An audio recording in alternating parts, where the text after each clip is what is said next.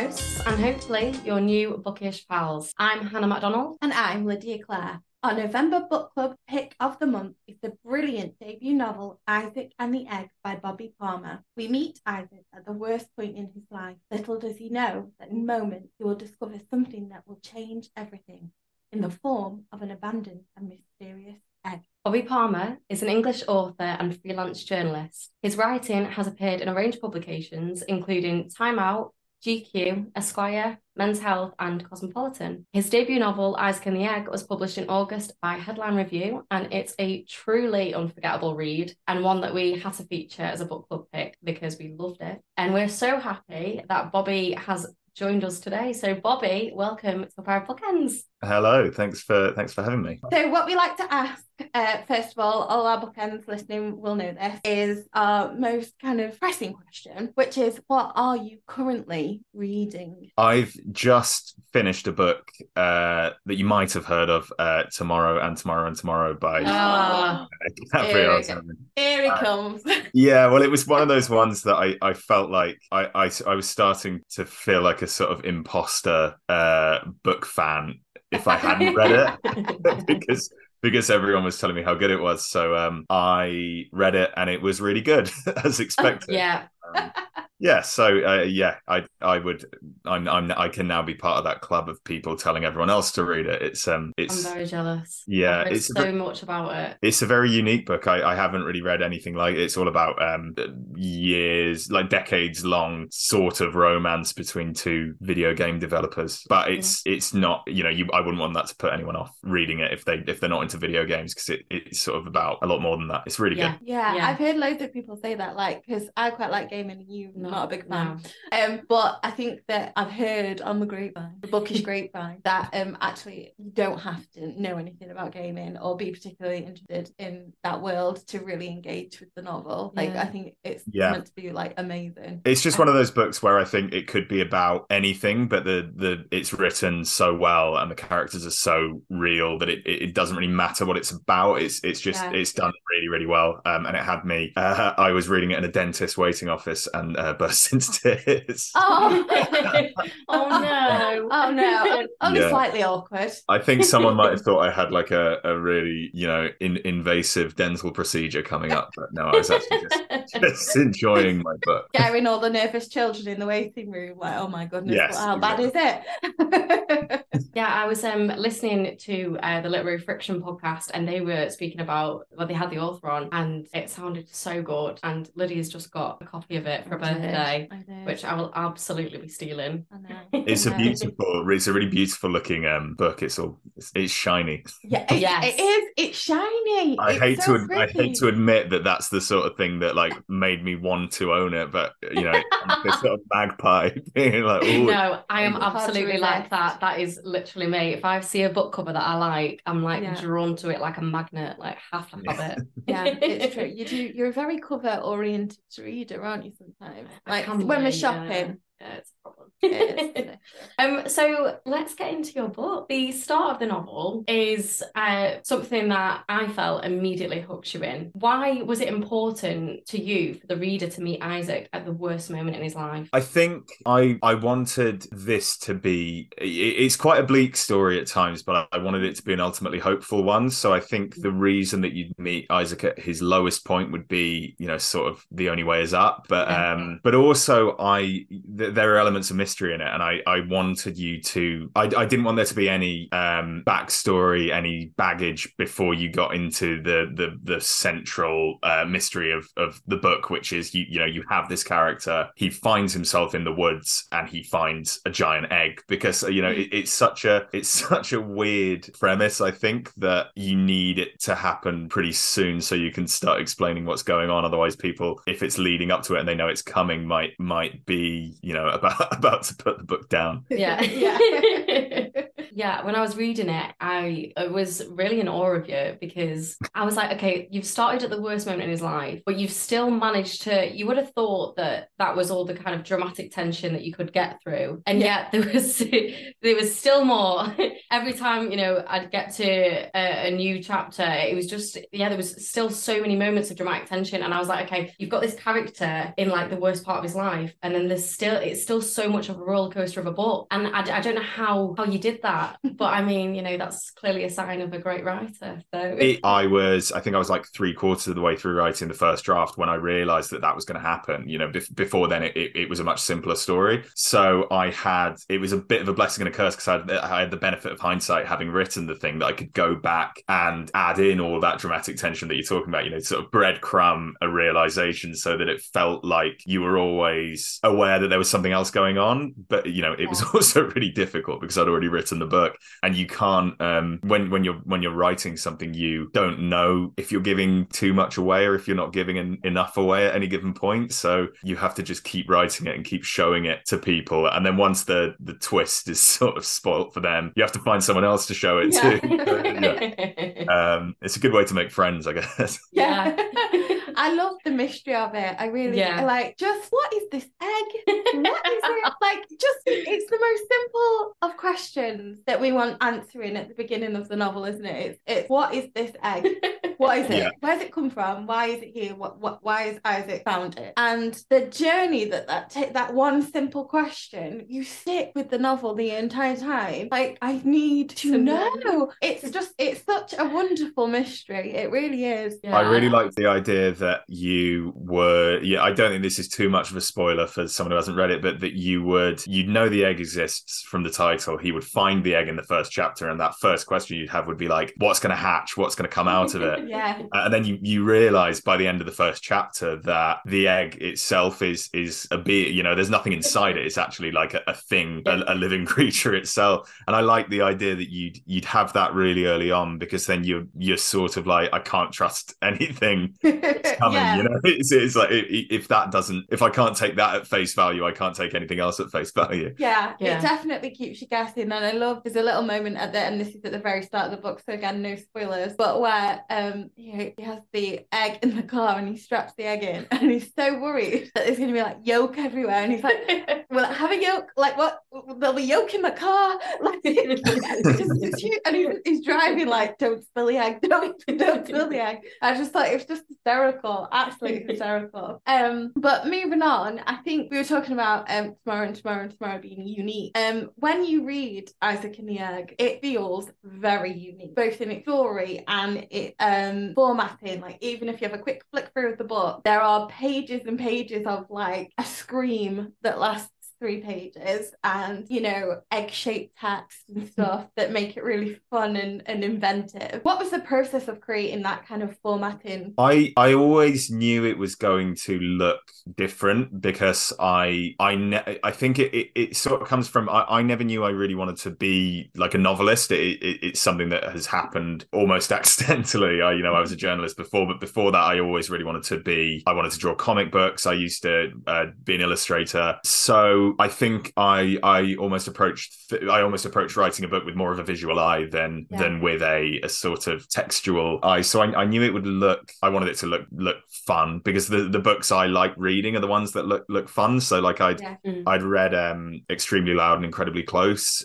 before I started writing it, and that's got like loads of, it's got like ticket stubs and photos that the main kid has taken, and it just really added to the reading experience. And I read like George Saunders, Max Porter. They're all people who play around with text. Patrick Ness as well. I just really like that sort of book. So I wanted to do that. And I don't know if Isaac as a character was an illustrator before I knew I wanted to do that, or if Isaac was an illustrator originally and that's why I wanted to do it. But I think the two things came hand in hand, because even though it's not in the first person, you hear it all. Basically, it all follows Isaac's point of view. So I wanted it to be that you would see the world of the book book in the visual way that he sees the world. Yeah. So I mean, when I was writing it, I had probably even more weird elements in there than ended up in the finished thing, but they were all in my kind of badly formatted Google Doc that I was writing it in. And I liked the idea that Isaac and Mary, his wife, made children's books together so that it would look a bit like a children's book. Even the title Isaac and the Egg sounds a bit like a children's book. Yeah.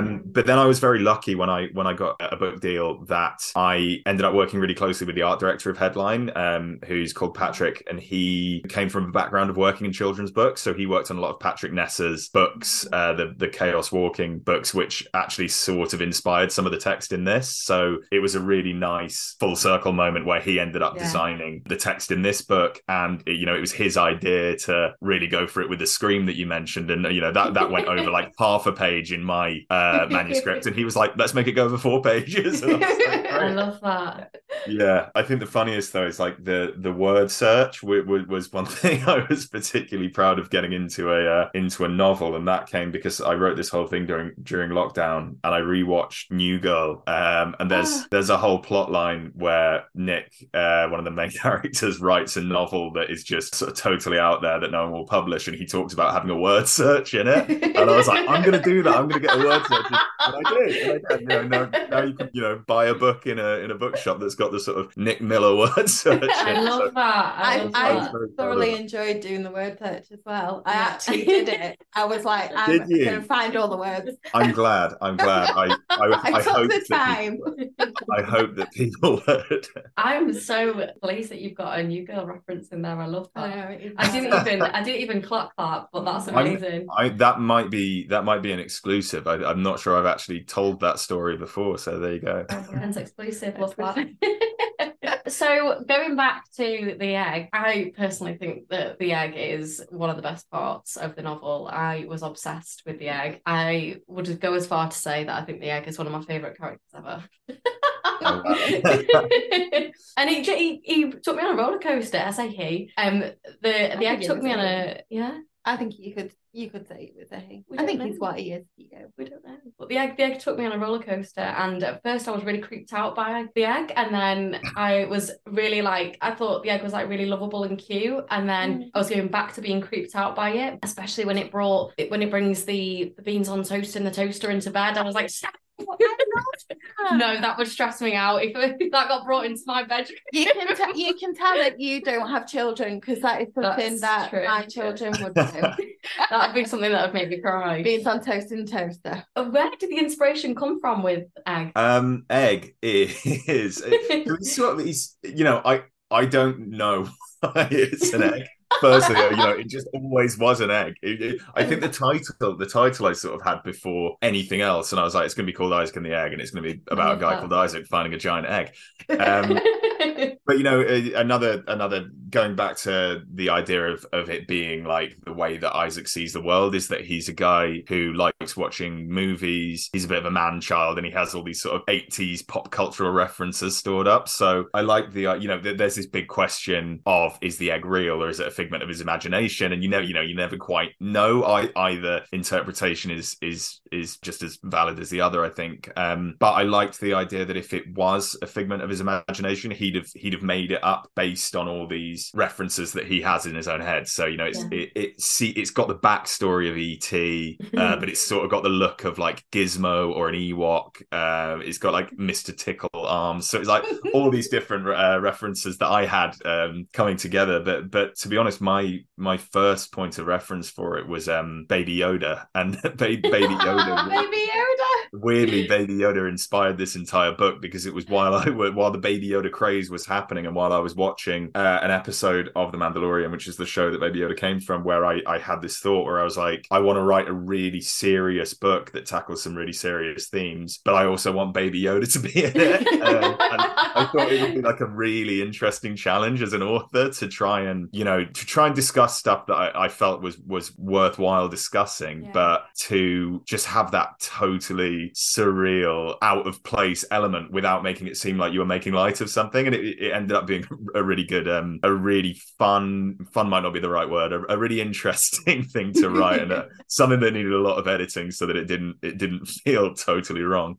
I love that, and I think I need to go back and reread it now with that knowledge, because maybe I won't be creeped out from the start. I'll just be like, oh, it's so cute. I felt like it was a bit like, do you remember, because it's a reference in the book about a Furby when you were a kid. Yes. Yeah. It looked exactly like that, but with like weird long arms. And I loved my Furby when I was little. I was like, oh, it's come back. I'm glad you said he creeped you out, though, because I think it's sort of intentional that you, especially when you first meet him, he's like a horrible little creature who's eating rotten meat off the kitchen floor. And I think the idea was sort of that Isaac is in that state. You know, he's gone through this enormous grief, and he's reverted back to an animalistic, you know, not taking care of himself form. So as the book progresses and as he starts to come back to reality and get back in touch with the human world, the egg becomes a bit more human, and you know, it starts to sort of speak a little bit and becomes more like a human kid than a strange creature of the woods. I love that. We're both like, I love that. But yes, definitely Furby. Yeah. You mentioned before about the film references and the kind of 80s cultural references that I thoroughly enjoyed the whole way through. How difficult was it for you to like pick which ones to include? Because I feel like you had a plethora of like amazing films that you could have included, and the ones that you did were perfect. But how was that process of choosing what to include and what not to include? There were a lot more. my editor cut a lot of them out. No, I think a lot of them I basically, you know, I didn't intentionally put in the film references. It was just the way I was writing it. It was like an easy way of describing stuff, because it's how I approach things. You know, I love films, and it was just this very obvious thing for me that if I walked into the woods and I found a giant egg, I'd be like, oh, this is like Jurassic Park. This is like Alien. So, you know, I'm not saying I was being lazy, but I think the ones that stayed in were the ones that just felt very natural. The book itself, I think the two most prominent ones are probably It's a Wonderful Life and E.T. And the structure of the book definitely in the first half borrows from both of those quite intentionally, and so that as you read it, you expect something, and then, you know, something else actually happens. But you know, Mary Poppins is in there, Dirty Dancing is in there. I think a lot of, I'd say like half of the film references were ones that made sense for the story, and half of the ones were just funny because I really like the idea of like Isaac and the egg trying out the Dirty Dancing lift in the kitchen while they're at home. Or, you know, like the egg sort of doing Home Alone or doing Risky Business while Isaac goes out. I think, yeah. I love the fact that Isaac was actually a bit worried that the egg would request to do the lift. And he was like, boo no. Are you the kind of person then that whenever you're having a conversation, you slot a load of film references in? Yeah. Yeah. I'm one of those really, really awful, like, I feel like it's specifically men who will just like quote films, even if like don't know the quote, and then it's like, oh, shut up, just like get a hobby. I can't tell you how much I infuriate my boyfriend, because he is a massive film, I don't know what word you'd use. Buff. You can say nerd. Nerd, okay, film nerd. But he's a Marvel nerd, but he and somehow managed to get me to watch all the Marvel films when I said I never would. But he watches so many films, and it infuriates him that I've barely seen anything, and I'm the actor in the relationship. And he's like, how are you an actor and you haven't watched any of these films that I'm talking about? And I'm like, I'm sorry. It stresses me out. It stresses me out. I'm the same. I'm the person like during Marvel films who's sort of turning around and going like, that's the Abomination. He was in the Incredible Hulk 10 years ago. Me and my partner, we introduced Hannah to the Beatles and made her listen to Beatles. Did. She couldn't name them, which was concerning. I named two of them. She could name half of the Beatles, which frankly almost broke this relationship up. It was nearly the end of a pair of bookends. So it's me, one bookend. So there's one section in the book that I had a really serious question about. It's on page 87, and Isaac is speaking about he's reflecting on his grief and reflecting on him and Mary's relationship, and the quote is a pajama top pulled by the side of her bed, never to be worn or washed or ironed again. Now, Bobby, who's ironing the pajama tops? Who's doing it? I thought that was going to be really serious. I was like, oh, you totally just like cut through the laughter, and then I was like, who's hiding there? But well, yeah, not me. So maybe I'll have to have that changed for the paperback. Oh, absolutely. Maybe. I read it and I was like, hang on. I love maybe. Do other people do this? Because it's not me. I don't even iron my get normal tops. I've ironed it for this, Bobby. I've ironed it for this. I'll give you that. I love that we've come to this interview with edit. Yeah. So, Bobby, here's what you need to change. No, in all seriousness, though, it is a really raw and beautiful portrayal of grief and of loss, and it was summarized by these moments of reflection on like the mundanities of life, I guess. What drew you to focusing specifically on these smaller details of life, in the context of his grief? So when I first started writing it, I wasn't necessarily setting out to write a book about grief. I wanted to write a book about how young men in the modern world sort of approach their emotions and suppress their emotions, and specifically the way that they will make a joke out of everything, be very lighthearted, not talk to their friends about anything specifically, especially serious, and also almost burden their, if they have a life partner, sort of burden them with all of their emotional baggage, but not really open up to anyone else. So it became this thing where Isaac has that relationship. What would happen if he lost, the love of his life? Who would he turn to? And in this case, it's the egg. But I didn't want, because it's not autobiographical in its depiction of grief, I didn't want it to feel inauthentic. It meant a lot to me that, people would read it and it wouldn't feel like it was making light of grief, because grief is, the most serious thing out there. So in that respect, I made sure I read a lot of first-person accounts of the kind of grief that Isaac is going through, specifically memoirs, specifically some really good ones like Joan Didion, The Year of Magical Thinking, A Grief Observed by C.S. Lewis, and one particularly illuminating one called Say Her Name by Francisco Goldman, and that's an account of, I guess, a similar situation to what Isaac goes through, in that it's someone who loses their girlfriend in a freak accident when she's in her 20s, and this really happened to the author, and he wrote this incredibly raw, really, really moving, very hard to read memoir about it, and that really sort of opened my eyes to how I wanted to write about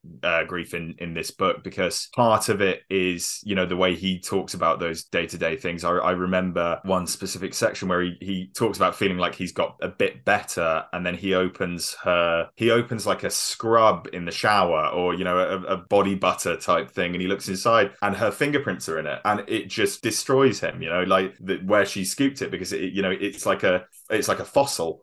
So, and there are these things he talks about, just falling over in the street, just like falling over and being like, I'm an adult and I never used to fall over, but and that inspired. There's a bit in the book where it sort of talks about Isaac almost losing his center of gravity and feeling like a coin with one side. So a lot of that came from these really powerful accounts of grief I was reading. Yeah, so I'd really recommend that book if you can manage it, because it is a tough read. I think I read a review in The Guardian that called it sort of unbearably sad, I think was the words they used, and it is a tough one, but it's one of those books that you sort of go away from feeling quite changed. I mean, we've read A Little Life, so I think we can handle anything. I haven't read A Little Life. We can handle the grief.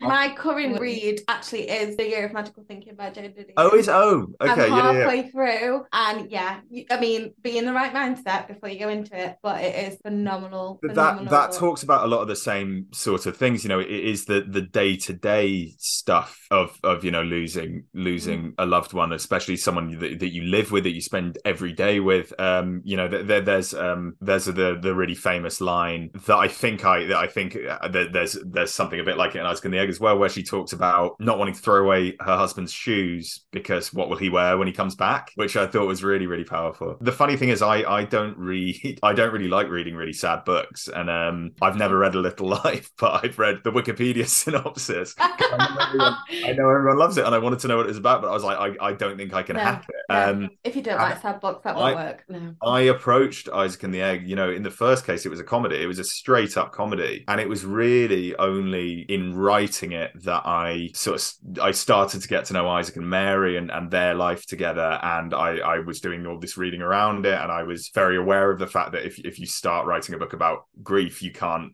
half-ass it. You can't just, it's not going to be a situation where he's there like, my wife's died. Oh, well, let's go have all these funny japes with the egg, you know, and I didn't want Mary to be the dead wife trope that you see in so many films where she's like in 2 flashbacks and in one of them she's just like laughing under a bedsheet. And the room's white. Yeah, exactly. White. Yeah. So I think the book just transformed into something I wasn't expecting it to be, and it got a lot deeper and a lot more serious, and it became more of an exploration of grief and of love, I think, because I think that was something that really struck me about reading all those memoirs, is that none of them are books about death. They're books about their love for the person who is gone. And I think that's why even a book with such a sad, overbearing loss in it can actually be quite hopeful, because they're all testaments to love. I think as well, for me, what worked really well was the isolation of Isaac, and particularly in the first half of the novel, where it almost felt like we were in a submarine, you know, away from everything, and it's just him and the egg in this little world that happens to be his house. How important was it for you to get that isolation right, to get, you know, that feeling, that claustrophobia almost? Partly it was intentional, partly it was accidental. It was intentional in the way that I always thought of it as a one-man show, that you essentially have one character that you're very, very closely focused on, and everything he's going through is what you would experience while you were reading him, because I wanted it to be an exploration of his psyche and that type of person. And then you basically have these 2 characters, one of whom is a figment of his memory, Mary, and it's sort of just like the version of him of her that he remembers, and then the other is maybe a figment of his imagination. So really, when you take those 2 parts out, you've got one character. And I've always thought it would be best as like a stage show with him, you know, Isaac, a puppet, and then just voices off stage. I think that's how little the other characters sort of come into it. They're tend to be voices on the other side of a locked front door. But it was also accidental in the respect that I started writing it, and I think about a week or 2 after I started writing it, the first lockdown hit. So it became a book about isolation in a period of immense isolation. And I was writing this book 7 days a week as a freelance journalist who'd lost all of his freelance work, so it was really all I had. And we were in a situation where we couldn't leave the house, so it became a weirdly helpful writing experience to embody the thoughts of a man who's not got any contact with the outside world, and who's sort of living in his dressing gown and losing his grip on reality. I love that. In his dressing gown, just losing his grip of reality. Okay, that's my boyfriend. That was me. So a line that really struck me was, joking had always been Isaac's first line of defense. And I feel like that is something that lots of us do. And I think it's especially something that a lot of men do. And, the novel is filled with puns and humour. Whilst it's exploring these topics of suicide, grief, mental health, and men's mental health still has such a huge stigma. But was this something that you consciously developed in Isaac's character? His using humour for avoidance of the issues at hand, I guess? It's definitely something I consciously developed when I had started writing the book, but it wasn't something I sort of consciously approached, because it was just the way Isaac was. And I think that's because it's the way I am, and there's a lot of me in him. And a lot of my friends are the same, a lot of young men I know. And I think that idea, you can be fairly emotionally intelligent, you can be a fairly modern man, but you still resort to those same, because it's so ingrained. And it's if you were raised even in the 90s or even the noughties, the overwhelming message of media was still that men act in a certain way. Don't cry, don't tell your friends you love them, all these sorts of things. And I think only now does that seem to be changing. So for people like me, it's still our nature is to act in that way, to make light of everything. And if we're meeting up with our mates at the pub, I think there's a bit in the book where it says what they talk about at the pub is who would win in a fight. Ducks. I think it's like a duck-sized bear or 20 bear-sized ducks. Or yes, I loved that. And that's the sort, that's the sort of thing that we talk about. And so it was in that respect.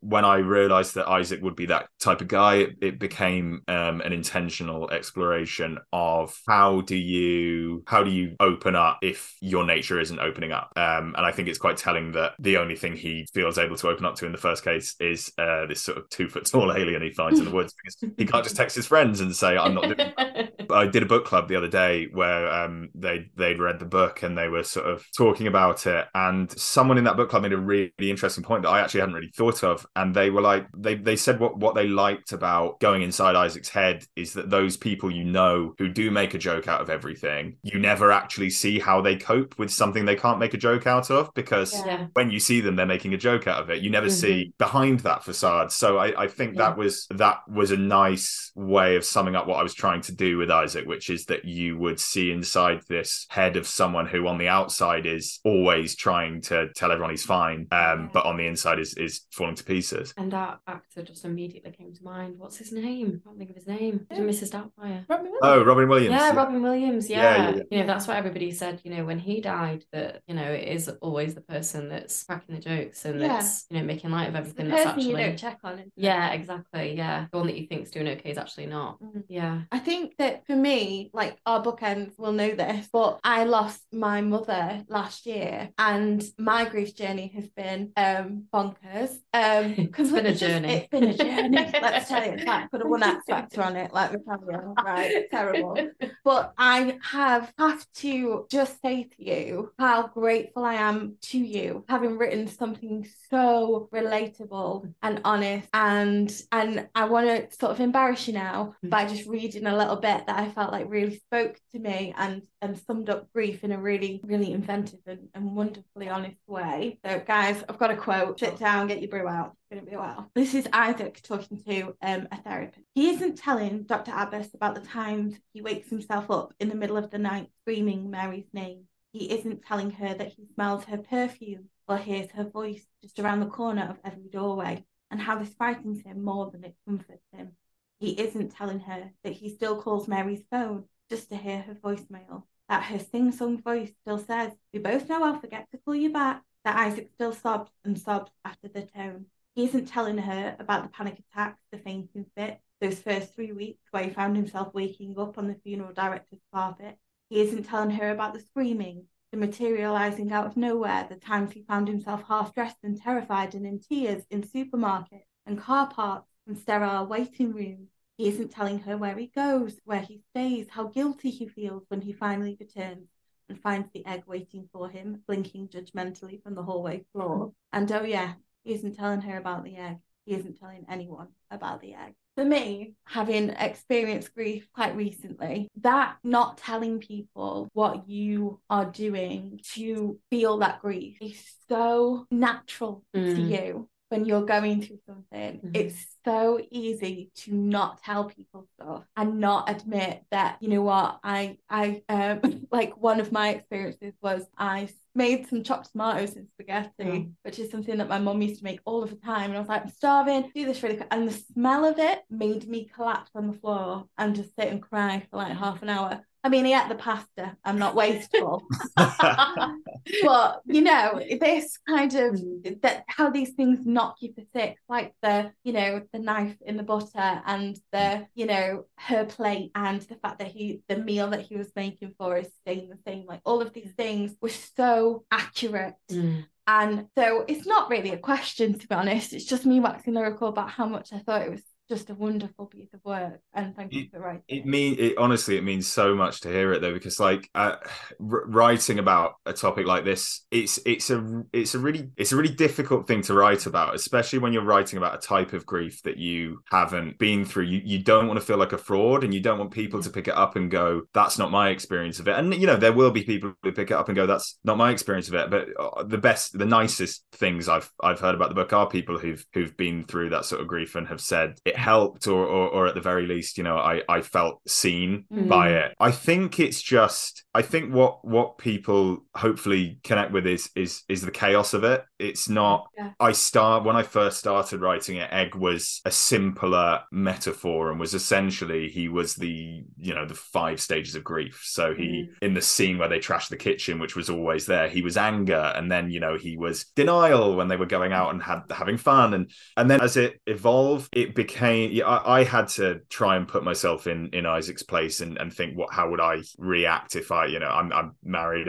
How would I react if I lost my wife? And it was all those little things you were just talking about, the little pieces of a life that you build together, and then when it's all gone out the window, what do you do? And he's just in this, everything's destroyed, and he's picking up the pieces, but the pieces don't fit back together. So it's just this crazy chaotic thing. And then the question that comes at the end is essentially, if he can't build back the life he had before, but maybe he can build something else so he can at least keep going. And I think that was important to me, because it was important that you wouldn't feel hopeless when you finished reading it. It was important that as much as it's a story that can be really sad, you'd ultimately feel like there's a hopeful reason for it existing, I think. Yeah. I think as well, the thing that probably got me choked up the most was choked up you.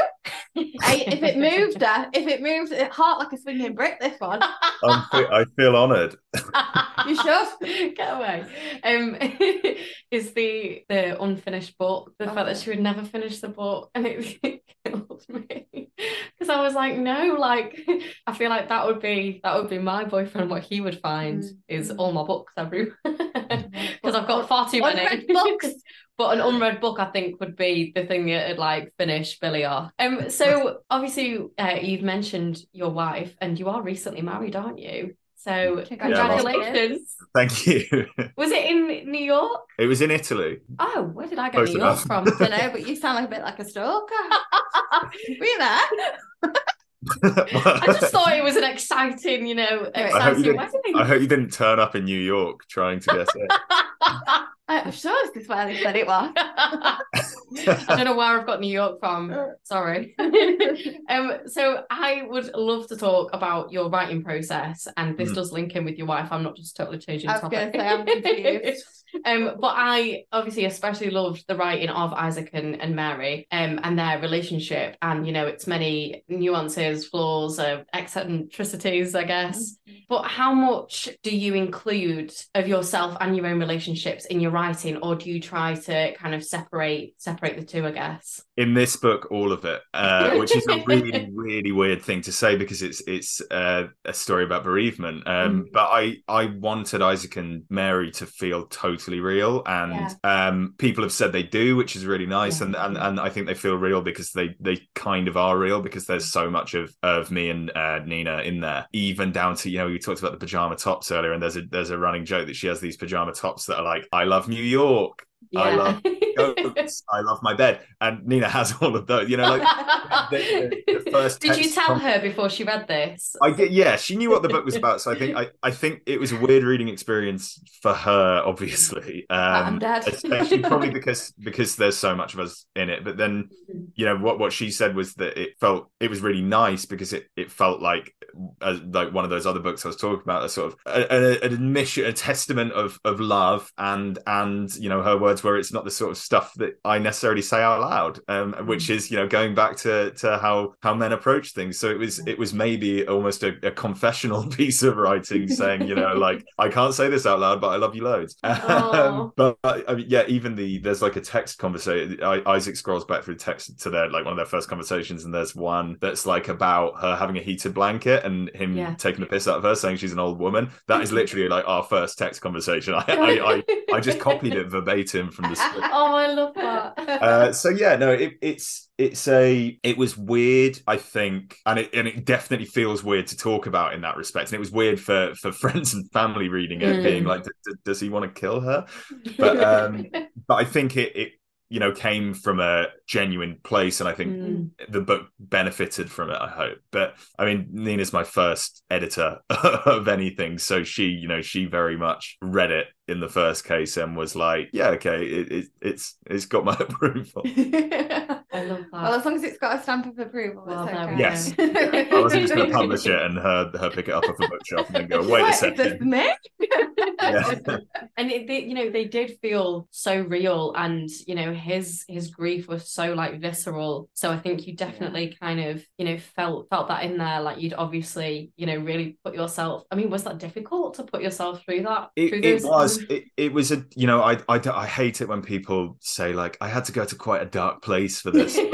But, like a method actor, but it was written during COVID, which wasn't a very nice time. I think it sort of stretched all of us a bit, and it was a really emotional writing process because I did have to go to quite a dark place for it. I had to at least do this very horrible what if, how would I act in this situation, and it was emotional. It was quite cathartic as well, and I remember writing the last page and crying and that's the second time I've mentioned crying here, so I am a man who cries.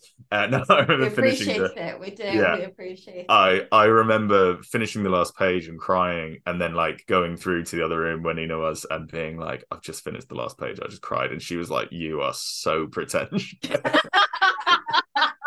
It's just so good. Yeah. I'm crying at my own genius. Well, I'm sure that you're not the only person that's going to be crying at the last page. No, I think it's more normal when it's the readers, not the author. I'm glad but we're down for it. We don't. I at least don't cry when I'm like talking. I'm not sitting here being like, oh, that's and then I wrote this bit, and it was We won't blame you. We No. won't blame you, honestly. You said before, and Lydia has a question, and she's going to be annoyed at me. But She always interrupts me. I'm just sorry, saying. but I need to know because it's just come into Flow. my head, and I can't interrupt the flow of my brain. I'm sorry. Oh.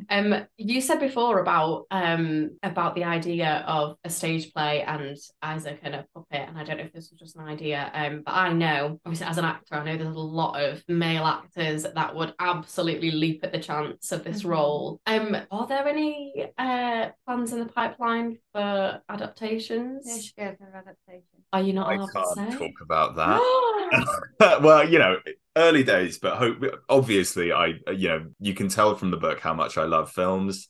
Yeah. I think I almost wrote it like a film, but I've never tried writing a screenplay, so writing a book just felt like the natural thing to me. But I think it would naturally work on the screen. I think the nice thing about it is Isaac is a very vague character in a lot of ways. You don't really know what he looks like. You just, basically anyone could play him.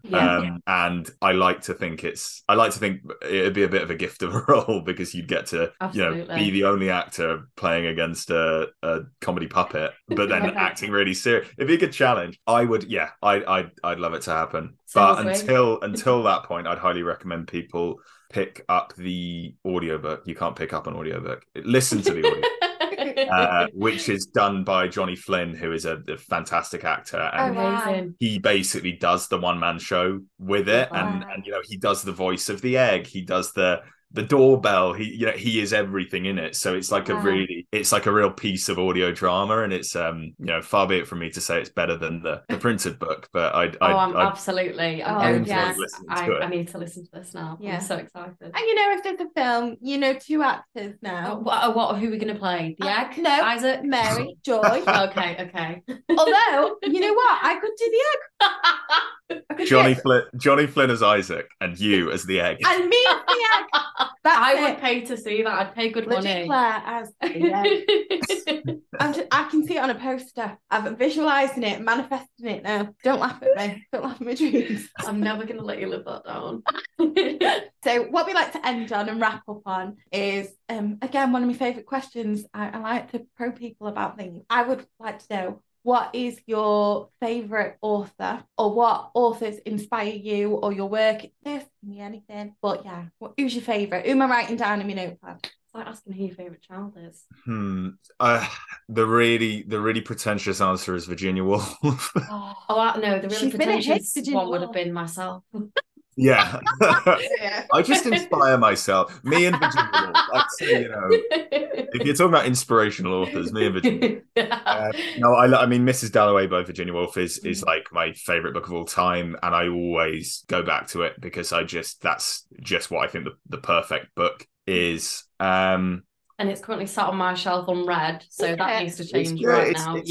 It's it's a great book, and it's one that really sort of opened up my eyes to what books could do. I read it at university, and up until that point, I thought reading was like Frankenstein and Les Miserables and all that stuff. So yeah, that she is my go-to. I really like. A few authors I've mentioned actually. George Saunders is a huge inspiration of mine. I really, really like what he does. He writes really weird stuff that also it's very funny, but it's very, he won the Booker Prize for Lincoln in the Bardo, which is a crazy book, but it just works because he's so good at what he does. And in terms of authors I'm sort of enjoying at the moment, I really like Sayaka Murata. I read Earthlings recently, which is amazing. I like that sort of weird fiction type stuff. So yeah, Max Porter. Never guess. Yeah, can you tell? And George Saunders, speaking of, wrote a book called A Swim in the Pond in the Rain, which is like a book on writing, but it's him dissecting Russian short stories. And I read that a couple of years ago, and I was just like, I'd never read anyone writing about writing better than that. So if there are sort of aspiring writers listening, that is like the book I would read, because he's great. He feels like you're sort of your father and your best friend and your mentor at the same time. Also, that is an incredible title. I know. Yeah, it's great. Yeah. So good. So before we let you go, we do like to always ask if there's anything that you've been enjoying recently. Have you got any cultural recommendations for us? I do. The Bear, which is a TV show. I think over here it's on Disney Plus. I don't know why I said over here like I'm ever anywhere but the UK. I think it's like an FX show in the US. When I was getting married in New York.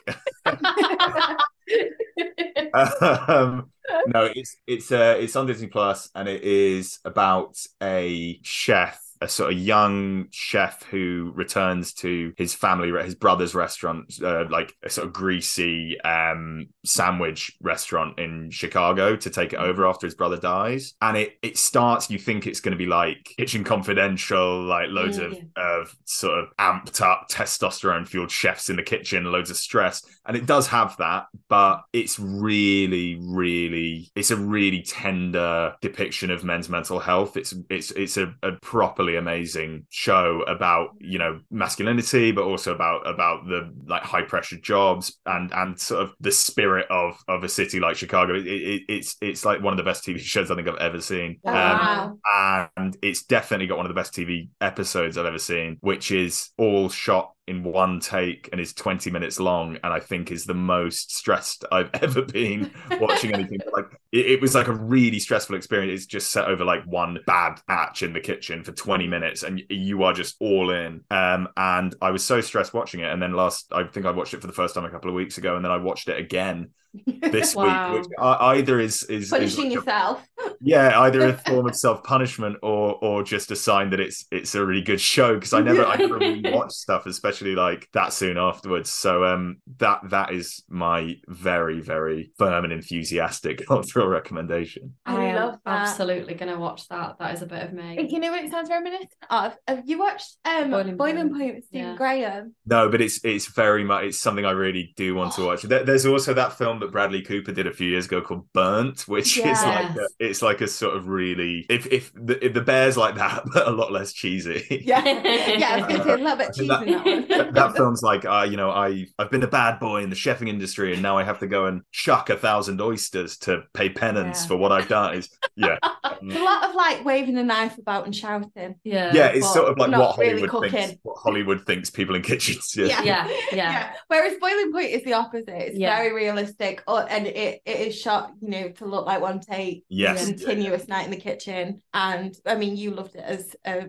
former waitress, didn't you? I worked in hospitality for 10 years, and the best and worst period of my life, to be honest. It is hell. I've done the sort of restaurant job where you're the waiter and things aren't going well in the kitchen, and you're sort of trying to wrestle your way out of the kitchen door while all the complaining customers.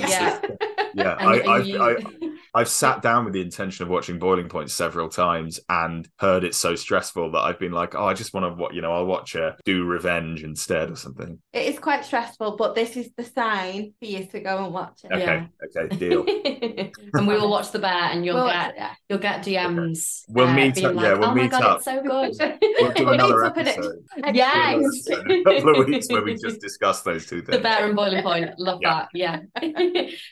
So unfortunately, we have to let you go now, and we're really sad about that because this has been so great. And listeners, Isaac and the Egg is available in all bookshops. We will pop a link in the show notes to buy the book. If you haven't already read it and you've not listened to this, what are you doing? Come on, it's amazing, and we really, really loved your book. We're not just saying that because we wanted you on the podcast.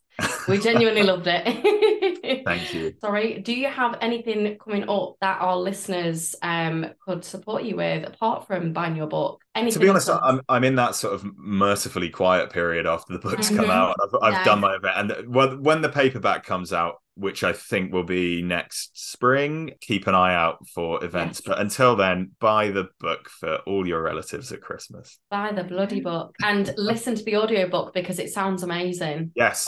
Also, if you don't know what the cover looks like, please go Google it now because the cover of this book is just phenomenal. Is there a special edition of the book? Who's it with? I think it's sold out. It was with Goldsborough, but they only printed 250 copies, and I think they went quite quickly. My father-in-law didn't get one in time. Oh no! He was really annoyed about it. I was going to say since we know you, but now, well, that's rude. It's the father-in-law. They were 250 numbered, and they gave me number one, which I was very. Oh, wow! But yes, the cover is beautiful. Yeah, it is beautiful. And also, touch the egg because the egg. The egg on the spine. The egg on the spine. Yes. Just the detail, guys. The detail. I know us book nerds will appreciate that. Yeah. So please do rate, review, and subscribe to our podcast as it helps to boost us in the charts. Please do go give Bobby a follow. Is it at Bobby Palmer? This is so pretentious. It's at the Bob Palmer. I chose that handle when I was 14, and I wasn't a the then. Like I think 30 people followed me, but I'm working at being worthy of it. Okay, so they're definite gonna know that it's you, so that's amazing. Yeah. So we will also include a link to that in the show notes. Thank you so much, Bobby, once again. This has been amazing. Thank you for having me. Bye.